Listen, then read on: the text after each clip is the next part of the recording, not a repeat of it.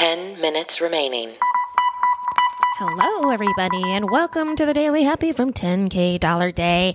It is, what day is it? Sunday, maybe the 6th? That sounds right. December 6th. Right. I'm Lulu Picard. I'm Allison Burns. Whether you're waking up or winding down, we want to be there for you. You can also hear our voices on our other podcast, 10K Dollar Day.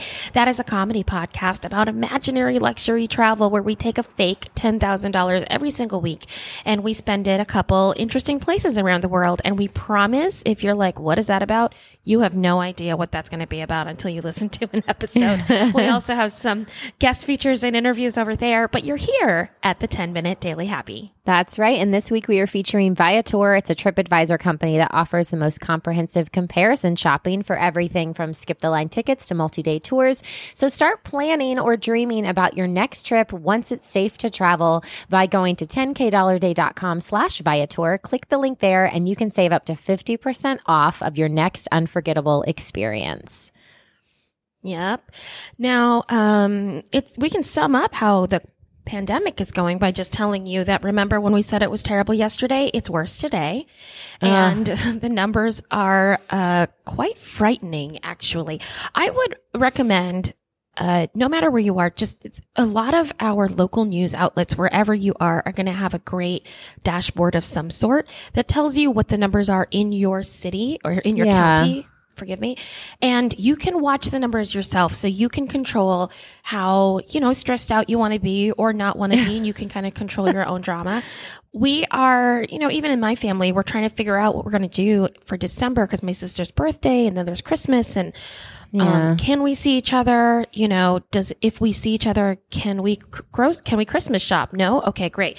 So we're trying to figure out, how much to sacrifice and what isn't. But even in my family, which has been pretty good, we're still feeling that moment of, but it's Christmas.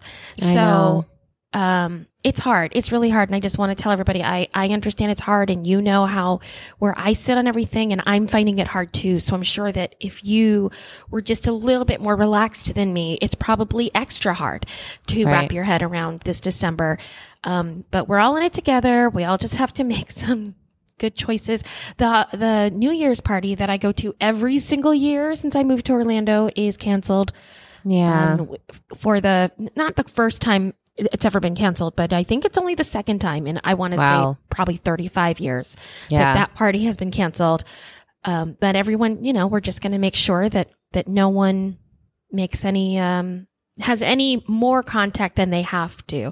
Because especially as people are, returning to work and we're out in the workforce more. So there are things that you can't control now that you could control in March. Mm-hmm. So we're already out. Right. And then you feel like, well, if I'm out, I might as well be out. Right. That's not it's more like you're out, so you should be in more. Right. Yeah, no, absolutely. Yeah. And I know the vaccines are starting to be approved, I guess, in the UK at this point. But I will say I went to CVS yesterday to pick up a couple things. And when I went to the front door, there was a giant sign on the front of CVS that says, "We do not have COVID-19 vaccine yet." So I was like, how many people have walked in here being like, do you have the vaccine? Because I didn't even think about it. And then I was like, oh, okay. They're going to put it in their greeting. You know how when you go to Moe's, they're like, welcome to Moe's. It's going to be like, welcome to CVS. We do not have the COVID vaccine. Right. And you're like, doesn't it stand for that? Is CVS COVID vaccine services? Because I literally am here just for that. And they're like, no, here's a giant receipt. And you go, okay, cool. All of it. Okay, well, here's some fun, interesting news, and I can't wait to hear what you think about it. Allison Burns. Okay. So just this past Thursday, there was a company called AutoX. It's based in China, and they have rolled out fully driverless robo-taxis on public roads in Shenzhen, China. And so it is now the first ever, they're on the road. In normal traffic, not controlled traffic, right? Not test traffic. These cabs are picking people up, taking them somewhere and spitting them out. Okay. What do you think? Think? Okay, I have a love-hate relationship with this idea. I love it because I hate to drive. I would love to multitask. I think it's a really cool concept. I hate it because I've seen way too many movies where all of a sudden the person gets in one of those kind of cars and somebody from not the car itself decides to take over, but someone from a remote location taps into the hardwire of the car. And then now you're trapped in this car and they are taking you to this undisclosed location and bad things are going to happen. So, you know, and I don't know, I worry about like, I know devices fail, right? Like I've lost footage off of my computer that is detrimental to my life. I can't imagine giving my actual life to a computer and being like, all right, cool. I hope you don't fail. I hope you stay on the road and don't, you know, crash with anything. I don't know. Well, yeah, I mean, I think the argument, and I honestly don't know where I land on this yet either. Because it hasn't really seemed real until now, right? It was just like this philosophic question. But I guess the question is, yes, computers can fail, machines can fail, but do they fail at a statistically lower rate than humans? You're right. I'm just a control freak too. So it's no, I know. Absolutely. You know? I can't listen, Allison, I can't see you ever getting into a driverless car because you'd be like, I have no control. This isn't going to happen. And you know me, I'm just lazy. So I'd be like, yes, take me wherever. And then if we get into an accident, I'll just make sure I'm in the safest seat. But you know, like people get into cars all the time intoxicated or tired or texting or they're in an argument. And so it's hard to say. It's hard to say, right? Like, you don't know. Anyway, and who knows about those cab drivers? Some of them are great drivers and some of them are not. Oh, that's true. I was in a wreck one time in New York City with a cab. In a cab? Yeah, the cab driver rear-ended some guy.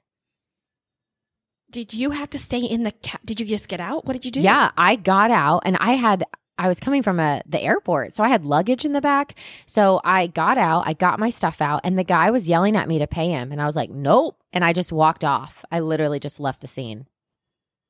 I probably shouldn't have done that now that I think about it. Now that I say that out loud. You were a witness, right? Yes.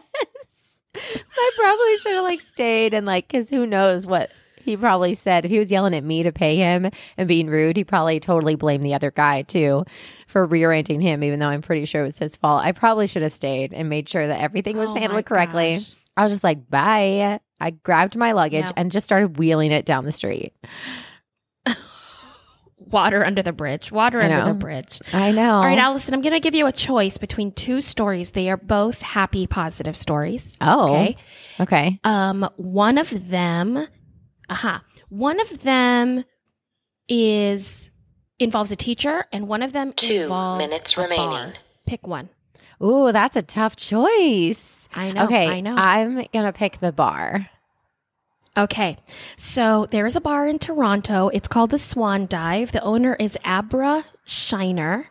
Okay. And she has a bar. We all know how that's going right now if you're in the restaurant industry. Yeah. And so when she had to lock down, she went on Facebook and she said, hey, everyone, because it's a really popular, like she has a good loyal customer base. We need to figure something out. Like we're going to close if we have to stay closed for much longer. So she said, anybody want to come and buy beer out of the stock room? And her customers bought out her supply, which means that she was able to announce that they will absolutely survive the coronavirus pandemic. Oh my gosh, that's amazing. I know. They bought up her entire beer stock, which means she had the cash boost to kind of like get through the scary part. So that's so sweet. I know. Yeah, Isn't that's it? amazing. It's the best. Yeah, and people got beer. That's what I was going to say. It's a win-win. It's a win-win for sure. Absolutely. And those people, it's a win-win-win-win-win. Like there's no failing because then those people also felt better than if they were to just go to Publix, to the liquor part of Publix and be like, hey, let's buy a few cases of beer. You know what I mean? Yeah. It's now they had like win. Oh gosh, because it's just win all over. Their Publix or the grocery store also was less crowded during the pandemic. So it's really it's a win for the whole community. Oh my gosh, yes. Everyone should do that. See? All right, Allison Burns, we're coming up on the end. What's your happy? My happy is that, oh, I know. I was finally able, this is so dumb. 10, I have a water bottle 9, that I haven't been able to open 8, in about 6 months because it's been like just locked. 6, and I finally was 5, able to open it today. 4, Superhuman strength. 3, Why was 2, it stuck? Why was it stuck? Did you clean it?